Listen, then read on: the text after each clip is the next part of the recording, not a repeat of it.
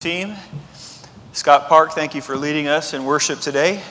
As you know, the Thailand FAMS team just returned home on Friday. So Troy was up there playing, and we're grateful for Scott and his leadership in leading us in worship this morning. Please turn your Bibles to Psalm 23.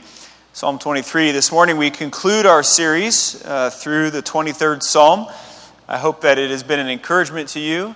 As this psalm is certainly one of the most well-known and encouraging passages in all of Scripture, and as we've focused on it with Derek preaching and myself, it's been an encouragement to us as we have really studied deep into the psalm and been able to be encouraged along with you as we've been in it this summer. So, Psalm 23, if you will. I want you to think back to times when you were a child. For some of you, I know that's a longer ways to think back, and for some of you, it's not really that far at all. But remember, you're riding in the back seat, your parents are driving, and you got to pass the time somehow, right? So what do? Well, you start imagining, make-believing, pretending that certain cars behind you are following you. You remember those times, right? It's funny in our household how these things continue from time to time, right? There'll be a blue car there. Oh, that's the same person that was following us last time. They're coming at us. They're going to be there. It was just a fun thing to do, fun way to make the time pass. However, some of us have been in countries where it's not really a fun thing. We've been with missionaries who have been tailed, who have been followed. And when it's real, it's not a game. It's not a joking matter.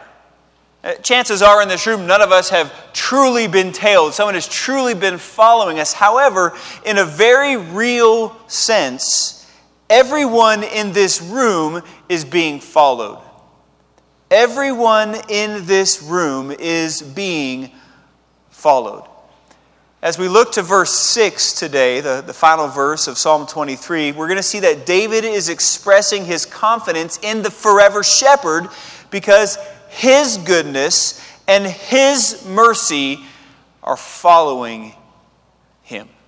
That is, God's goodness and God's mercy are following him. See, everyone is being followed. And for some of us, that's a good thing. But for others of us, and we may not even recognize it, this is a disheartening thing. But based on the track record of the eternally perfect and covenant-keeping God, David is confident, not only in this life, but in the future as well. So will you stand? We're going to read together Psalm 23, verses 1 through 6. David writes, "The Lord is my shepherd, I shall not want. He makes me lie down in green pastures. He leads me beside still waters. He restores my soul. He leads me in the paths of righteousness for His name's sake. Even though I walk through the valley of the shadow of death, I will fear no evil, for you are with me. Your rod and your staff, they comfort me. You prepare a table before me in the presence of my enemies. You anoint my head with oil. My cup overflows. Surely goodness and mercy shall follow me all the days of my life, and I shall dwell in the house of the Lord forever." Will you pray with me?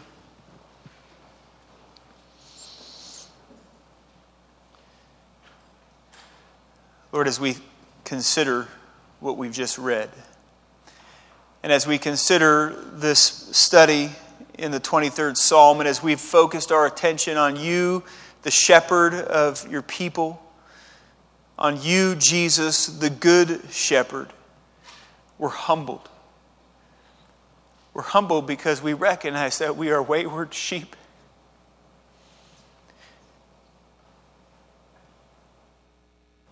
We're humbled because we recognize that we so desperately need your care and provision, but it's given so freely in Christ Jesus.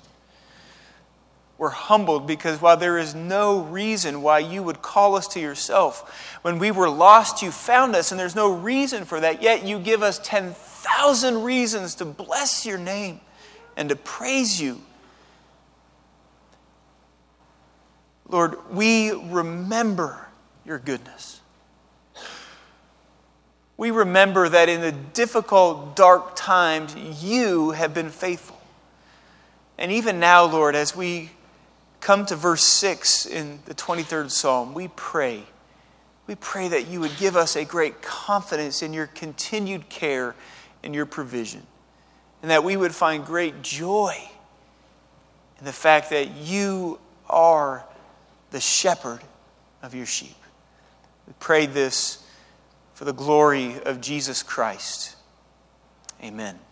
And you may be seated. I want to begin here by looking at the hope of God's presence and promise. The hope of God's presence and promise. The fact that the shepherd is with us, and the fact that the shepherd is who he is, that he has made promises, and that every promise given to us in Psalm 23 is based on the character of the shepherd, gives us great joy. It gives us great hope. Now, when we look at verse 6, this is likely the primary reason that Psalm 23 is so often associated with funerals, right? Clearly, the hope of dwelling in the house of the Lord forever is comforting. That word house there needs to be understood as presence. Like we're dwelling, we're abiding, we're remaining in the presence of the Lord forever. And what a comforting thought that is, especially when facing death. Now, when we began this study, I mentioned that Psalm 23 is not just a psalm for the dying. It's not just a psalm for the end of life. In fact, primarily, it is a psalm to give us confidence as we live this life, as we go through the difficulties of this life, as we hope in the King of love, the King of glory. It is a psalm that gives us confidence for living life. However, that said, an important part of living life today is having hope for tomorrow. An important part of living life today is having hope for tomorrow. And when I say tomorrow, I just don't mean tomorrow. And I don't just mean the day after that. I mean eternity.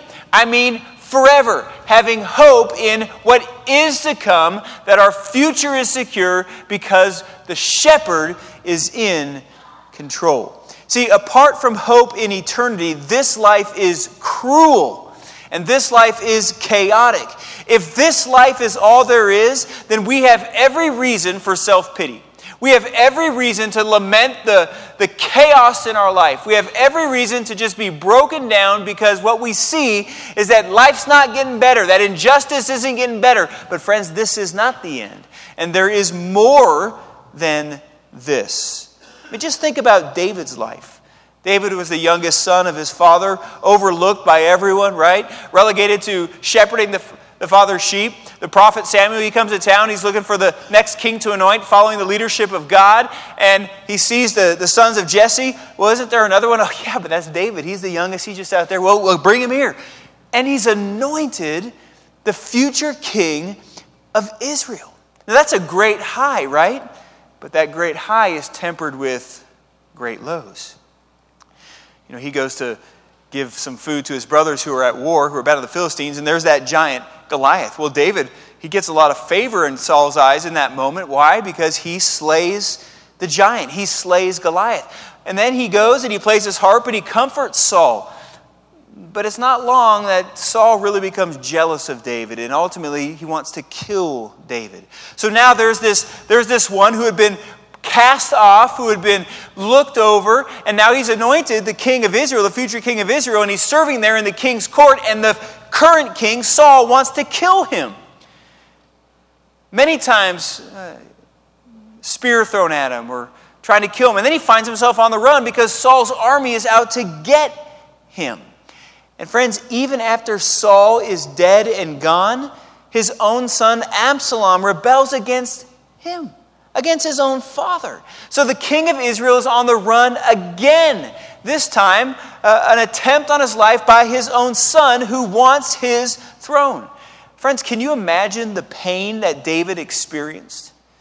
Can you imagine the shame that he experienced, knowing that his own family is against him? Kingdom being divided. In fact, if you read through the book of Psalms, and you've all read many of the Psalms, you see a picture in David's soul. He confesses that at times he feels abandoned by God. He feels alone. He feels broken. He feels angry. He feels scared. He feels anxious. He feels confused. He feels vengeful. And yes, friends, the Lord was with him through all of that. The good shepherd, the shepherd was with him through all of that. And yes, God was building into David character. He was using all of the chaos of his life to shape him into what God wanted him to be. But friends, none of that makes it easy. And you've been there.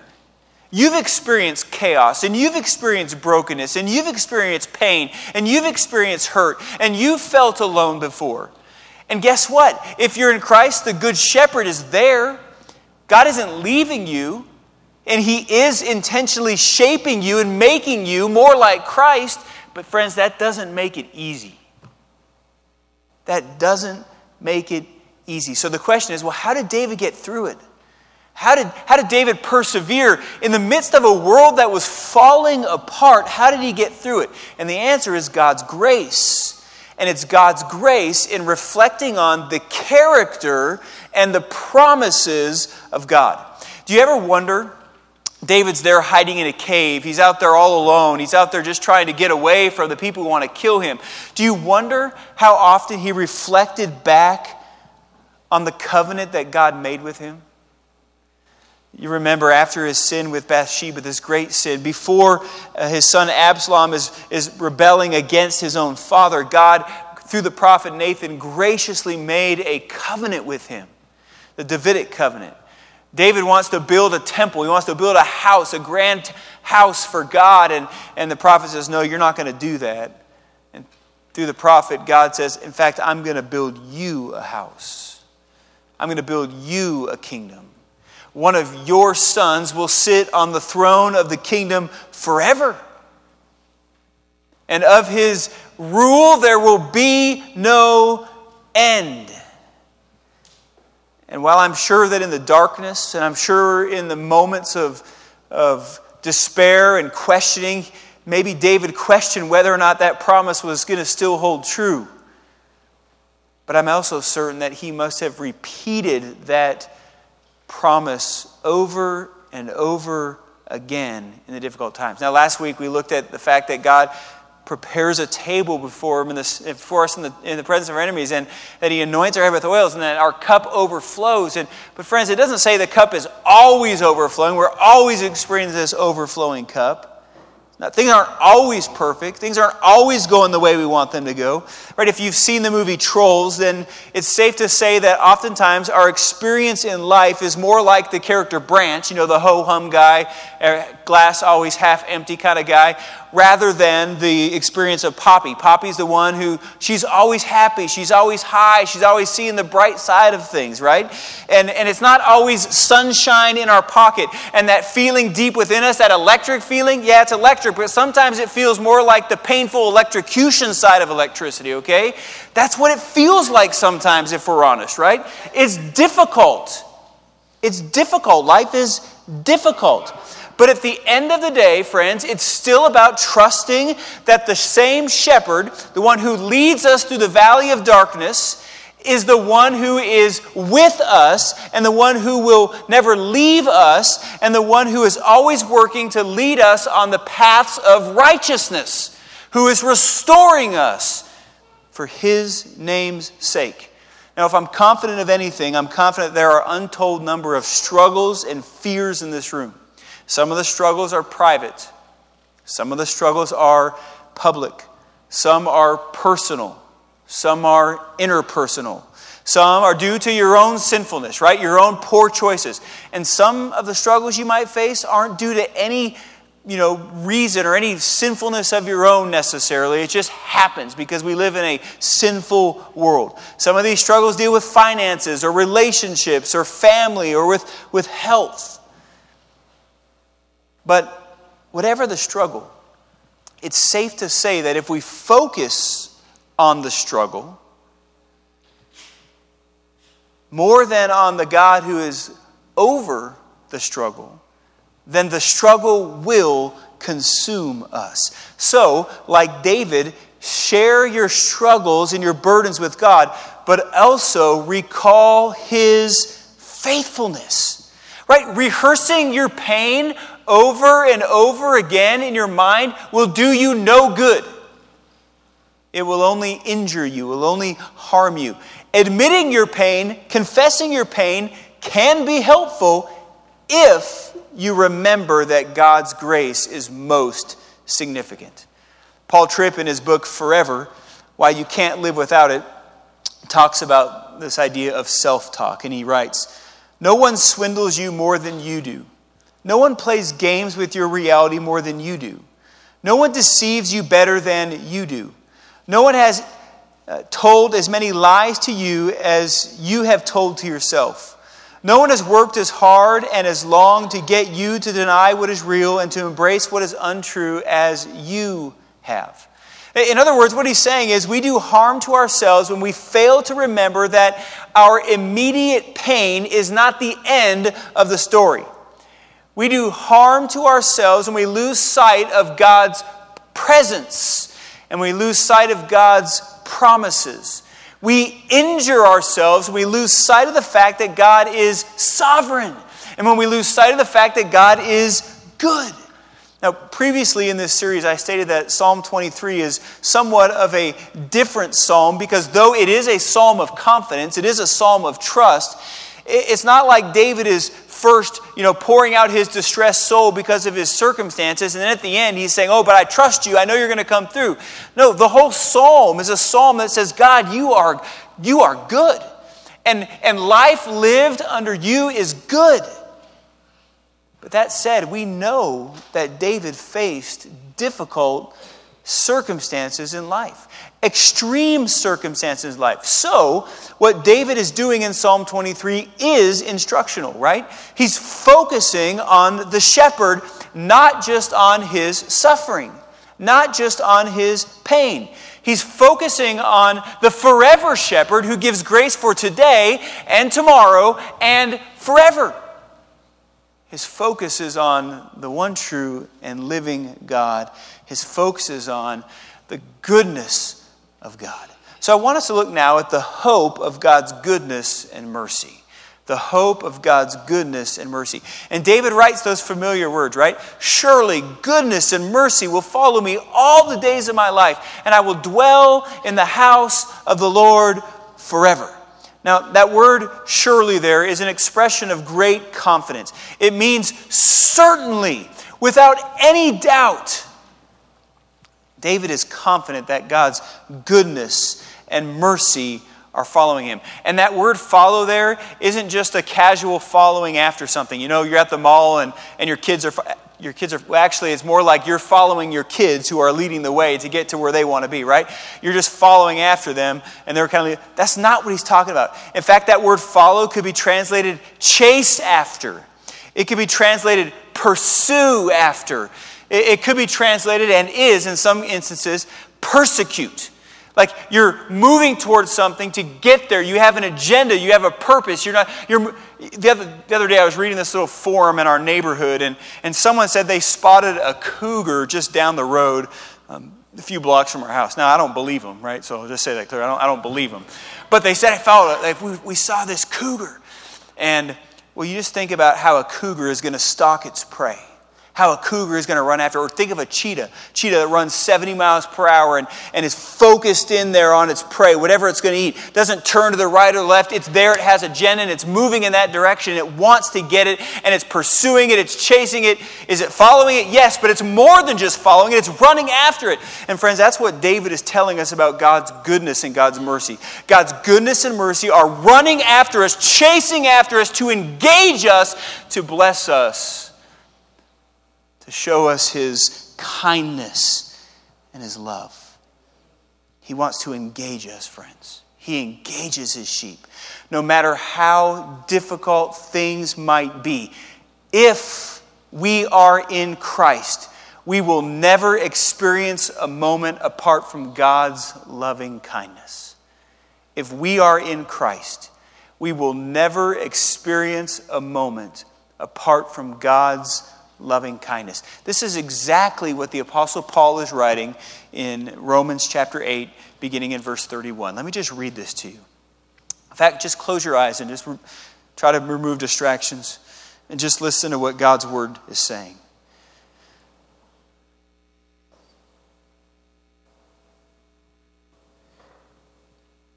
But then shall we say to these things, if God is for us, who can be against us? He who did not spare his own son, but gave him up for us all, how will he not also with him graciously give us all things? Who shall bring any charge against God's elect? It is God who justifies. Who is to condemn? Christ Jesus is the one who died. More than that, who was raised, who is at the right hand of God, who indeed is interceding for us. Who shall separate us from the love of Christ? Shall tribulation or distress or persecution or famine or nakedness or danger or sword? As it is written, for your sake we are being killed all the day long. We are regarded as sheep to be slaughtered. No, in all these things we are more than conquerors through him who loved us. For I am sure that neither death, nor life, nor angels, nor rulers, nor things present, nor things to come, nor powers, nor height, nor depth, nor anything else in all creation will be able to separate us from the love of God, which is in Christ Jesus, our Lord. Now, friends, David had a son, and his name is Jesus, the Lion from the tribe of Judah. God became man. He was born in the steps, in the ancestry of David. And Jesus is the one who died for your sin. And he's the one who rose again on the third day. And as Paul writes, he's the one who is seated at the right hand of God on the throne of his father David forever. And of his kingdom there is no end. His rule goes on and on. And friends, that's why our future, if we are in Christ, is secure. So when we consider God's goodness, we think of his abundant provision. We think of his protection, his help, his guidance. We think of the fact that God gives us what we do not deserve. God gives us what we do not deserve. Bless the Lord, O my soul. 10,000 reasons. And we can't even exhaust it, right? And when we consider God's mercy, we're invited to remember that God is a covenant-keeping and a faithful God.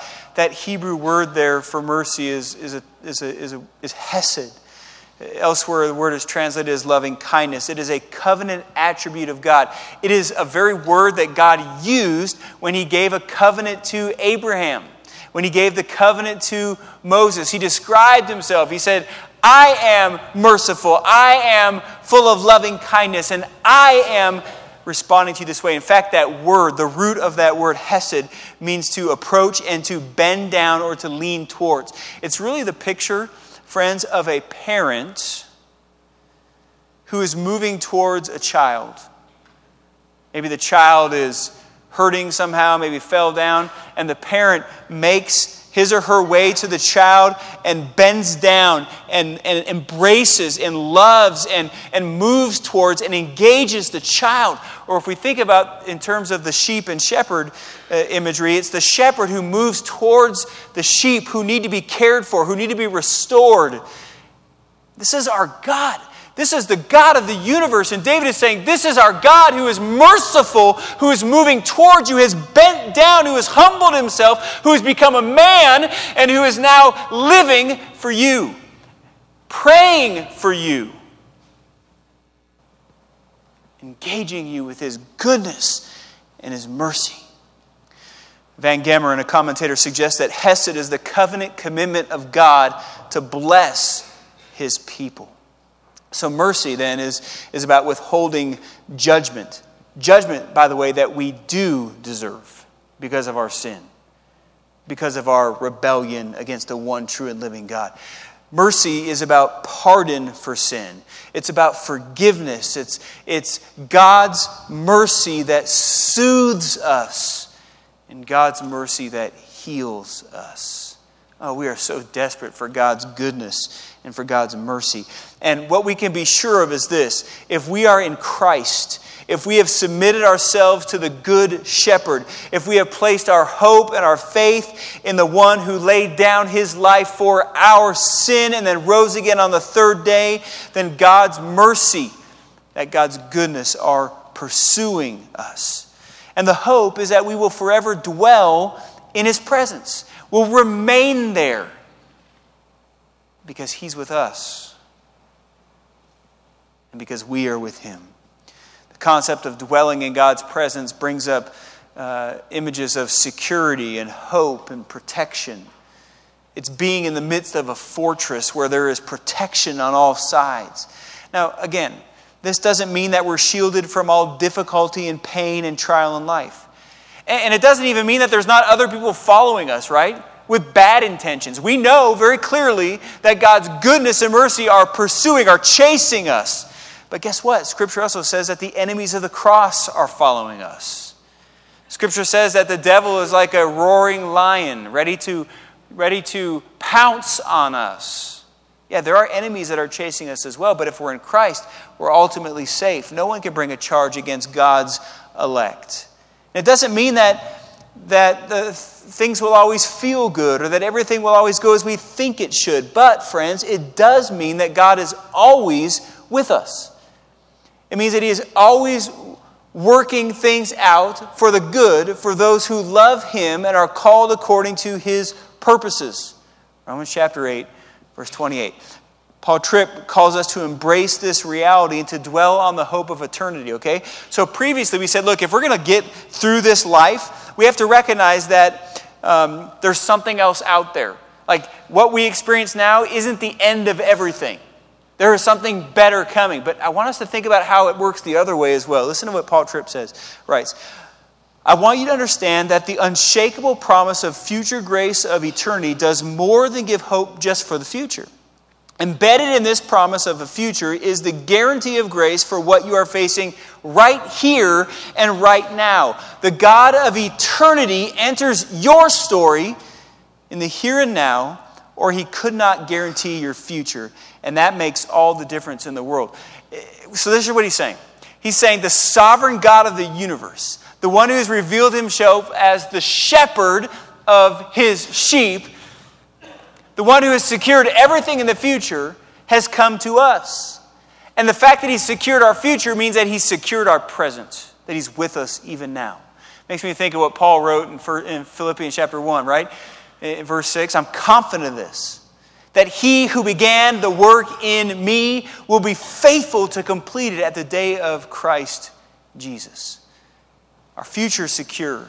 And because our future is secure, we can trust that he is working in our lives right now. And because right now is not the end, we can have hope because we have a future. Like the difficulty that we face right now isn't ultimately defining us. Now, God is using it in our lives purposefully, redemptively, but this isn't what ultimately defines us. The chaos of this world is not what ultimately defines us. What defines us is the finished work of Jesus Christ. And what is to come, what is our hope. So, none of this means that we should deny the reality of the pain that we're experiencing right now. But friends, if we're honest, our tendency all too often is to focus on the immediate pain and forsake the ultimate reality, right? But we have to remember that God is at work, that he's promised a future, that he is bigger than the pain that we are experiencing, that he is present with us, that we are not alone, that his grace is sufficient, that his grace is enough for whatever the outcome is. Life or death, friends, he will accomplish his ultimate purpose of bringing his sheep to himself.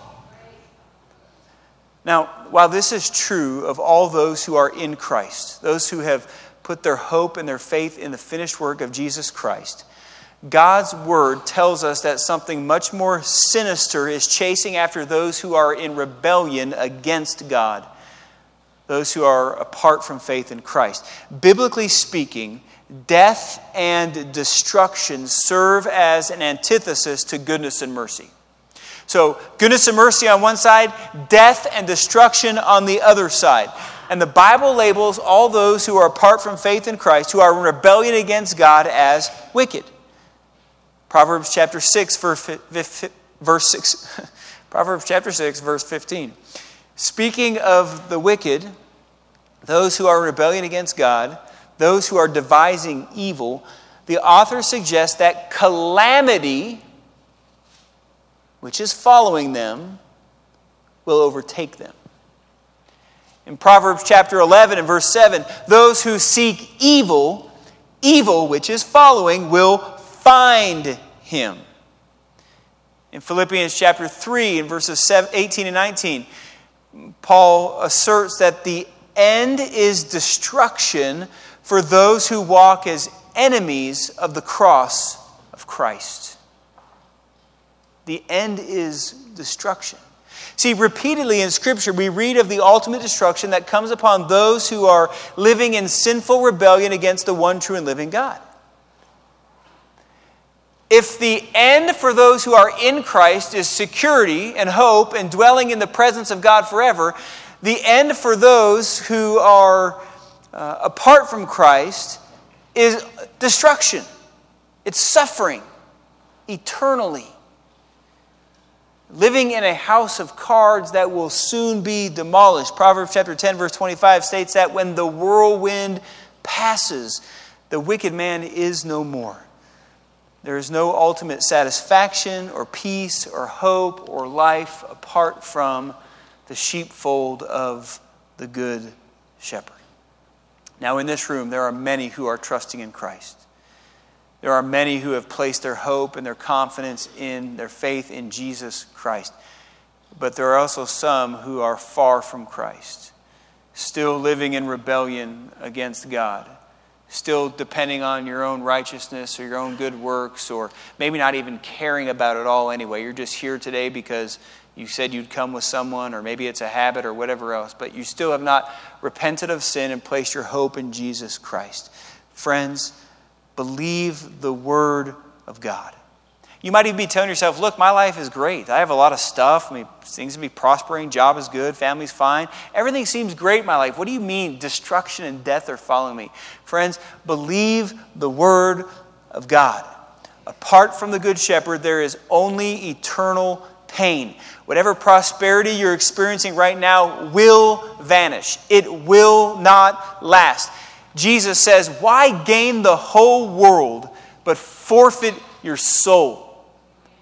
This life is not all there is. And so what if you have everything in this life? Apart from Christ, it all goes away and it's replaced with death and destruction forever.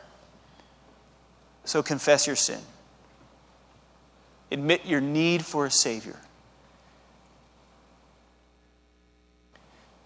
Admit your need for Jesus,